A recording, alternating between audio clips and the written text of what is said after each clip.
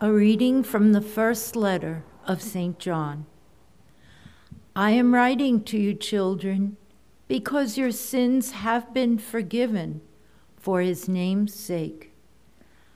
I am writing to you, fathers, because you know him who is from the beginning.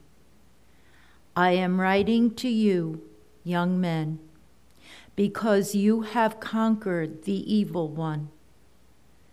I am writing to you, children, because you know the Father. I write to you, fathers, because you know him who is from the beginning. I write to you, young men, because you are strong, and the word of God remains in you, and you have conquered the evil one. Do not love the world or the things of the world. If anyone loves the world, the love of the Father is not in him. For all that is in the world, sensual lust, enticement for the eyes, and a pretentious life, is not from the Father, but is from the world. Yet the world and its enticement are passing away. But whoever does the will of God remains forever. The word of the Lord.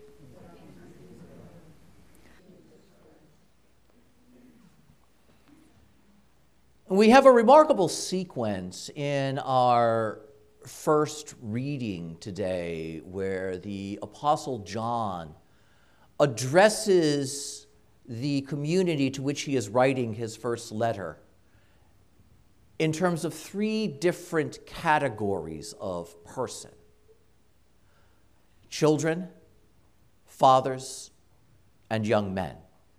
And it's important enough that he does it twice. He repeats it. I am writing to you, children. I am writing to you, fathers. I am writing to you, young men. And then he says it again. I am writing to you, children. I am writing to you, fathers. And I am writing to you, young men. And he has something different to say about and to each of those groups in terms of his reason for speaking to them. And in acting this way, in writing this way, the great apostle is speaking to the entire breadth of the Christian community. Basically saying, and I'm not leaving anybody out, but he is speaking to each degree of the Christian community in this one letter at precisely the level where they find themselves spiritually. Growth in Christian life is a growth toward maturity in the life of Christ. It is a growth toward spiritual adulthood. But every single one of us starts out spiritually as a little child. And just as physically children must grow and mature to adulthood in our earthly living, so too in the spiritual life there is a progression from childhood toward maturity, toward genuine spiritual adulthood. Lamentably, for all too many of us, we never leave the stage of childhood. We don't grow up spiritually. And so note the importance then as the apostle is speaking, because he's speaking to sustain those who he names fathers in their maturity. He is speaking to those whom he names young men, those who have vigorously advanced out of their childhood to the cusp of adulthood. And he is also speaking to those who are in those beginning stages of Christian life, the beginning stages of spiritual growth. And he speaks to them not so that they stay there, but that they begin moving forward from there. But what's instructive then is the sequence of things that he says. I am writing to you, little children, because you have been forgiven of your sins. And this is important enough for the apostle to name as a vital, fundamental starting point of the spiritual life. It's one that the world around us wants to deny. It is one that lamentably, again, all too much superficial preaching also neglects. The fundamental truth that we, all of us, are in fact sinners and are in fact in need of forgiveness and redemption. And that sin produces consequences, not the least of which is death, both physical and spiritual. And note for the apostle the recognition of this, the acceptance of this, the embrace of this is that necessary first movement that gives birth to a true spiritual life. We start with the fact that our sins are indeed forgiven. This is consistent with what Scripture itself says repeatedly. For example, in the Canticle of Zachary, you will go before the Lord to give his people knowledge of salvation by the forgiveness of their sins. The knowledge of being forgiven, the experience of having been forgiven, is a fundamental beginning point for Christian life. How easy it is to forget that. How easy it is to neglect that. How easy it is to set that aside and want to start someplace else. But there is no other starting point. We have to embrace our need for salvation that we might know the Savior, that we might respond to the Savior. And it is out of this experience of being forgiven, it produces knowledge of the one who has in fact forgiven me. This is why in the second address to the children, he speaks of them coming to know the Father, those whose sins have been forgiven. You lived as if you didn't know him, but your sins are forgiven. And in embracing and in experiencing that forgiveness, you come to know him. And this knowing of the Lord is not just a beginning step, it is also the fundamental goal, the capstone of the spiritual life, which is full knowledge of the Lord. Note how when he speaks to those he names fathers, those who are more mature, those who have grown to full adulthood spiritually, those who look after the well-being of the community, each time he speaks to them, he says the same thing.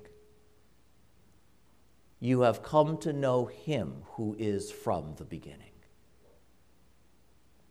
You have come to know the fullness of the Lord. You have come to experience fully in your life who the Lord is. You have grown into knowledge of him. How does one get there? One begins with the experience of having been forgiven. But before one becomes an adult, he must become a young man or a young woman. And so then there's that third address to the intermediate group. I am writing to you, young men, young women, because you have overcome the world. You have overcome the evil one. And what does that mean? Not only have you experienced the forgiveness of your sins, but you have grown beyond those sins. You have been doing the work, the labor of setting those things aside. You have become victorious. Note then that intrinsic element of growing toward maturity, which involves not just then having been forgiven, but now struggling to stop doing the things that required forgiveness in the first place. That's the other part of the memo we don't like to get. And that's why in the act of contrition, there's that statement of a firm purpose of amendment. What that means is a real commitment to making a change. Boy, it's a lot easier just to receive forgiveness and go. And to go back to the same behaviors that brought me to the confessional in the first place. This is an often neglected point with regard to why we don't grow spiritually. We love methods of prayer. We love techniques. We love to have new prayers that we can say. One of the most common and actually most destructive things that happens spiritually in our churches is the way we indiscriminately hand people prayers and say, you need to say this. Because we inject things into our spiritual life without rhyme or without reason, and then we cover up the fact that we're not growing by the fact that we're restless and always introducing new things into the spiritual life, which gives us permission to not do the basic stuff. And that very fundamental, very basic step is bringing my will into conformity with the will of God. And that doesn't happen just by saying prayers. That doesn't happen just by thinking nice thoughts. That happens by changing how I act. That happens by changing how I think. That happens by embracing the freedom that Christ has given me so that I can move out of the chains of the ancient slavery that has held me in bondage. And note how that is exactly the language of our collect today, our opening prayer, which uses that fascinating contrast of the newness. May the newness of your Son's nativity in the flesh, we say to the Lord. Think about that for a second, because it happened 2,000 years ago and we're calling it new. May the newness, there is something always new. Something always fresh about this mystery. Because into the old world of sin and death, into the long night of futility, a new light has shone. Someone newly arrived has come to do something. And may this newness pull us away, because ancient chains of slavery have held us in bondage. Note how beautiful this is as the apostle writes then. What he's really doing is he's laying out a roadmap, a very, very important roadmap that begins with recognizing I have needed to be forgiven, and I have been forgiven. And that should stir me to know and therefore to love the one who has forgiven me. And out of that love for the one who has forgiven me, I should act to embrace the freedom that he has given me, to turn away from those things that keep pulling me away from him. And that as I do that, as my will more and more, my life more and more turns to him, I will come to know him truly. And that is how I will attain maturity spiritually. We don't speak about it enough. The fact that growth in holiness implies growth in virtue, implies turning away from sin. And that in no small measure is a better school of prayer than all of the books that we have on our shelves. This way that the heart naturally opens more and more to the grace of God by giving itself more and more to him, more and more into his service. What a beautiful mystery that is. What a powerful mystery that is. And that's why the apostle follows up that repeated threefold address with, if you love the world, you don't love God. Wow. Wow. And we hear those, and what do? Automatically, we begin qualifying it. Well, he's being rhetorical here. He's overemphasizing to make a point. The world is really good. We don't hate the world. And yet the apostle says, oh, yes, we do. Don't soft pedal it. The fallen world in which we find ourselves cannot be the primary object of our love. The one who saves this world must be. And the more we surrender, the more we make that easy peace with the world around us, the more we are not freeing ourselves from its grip. The more the ancient chains continue to hold us, the more we stop ourselves short. The apostle is not saying live with a violent hostility to the world, but he is saying be careful where you're putting your love. We don't start spiritually with love of the world. Spiritually, we have to start with love of God and love for God and begin acting out of that love. Where we trip ourselves up all the time is we try and do both, and we end up acting out of our love for the things of the world more than we do out of love for God.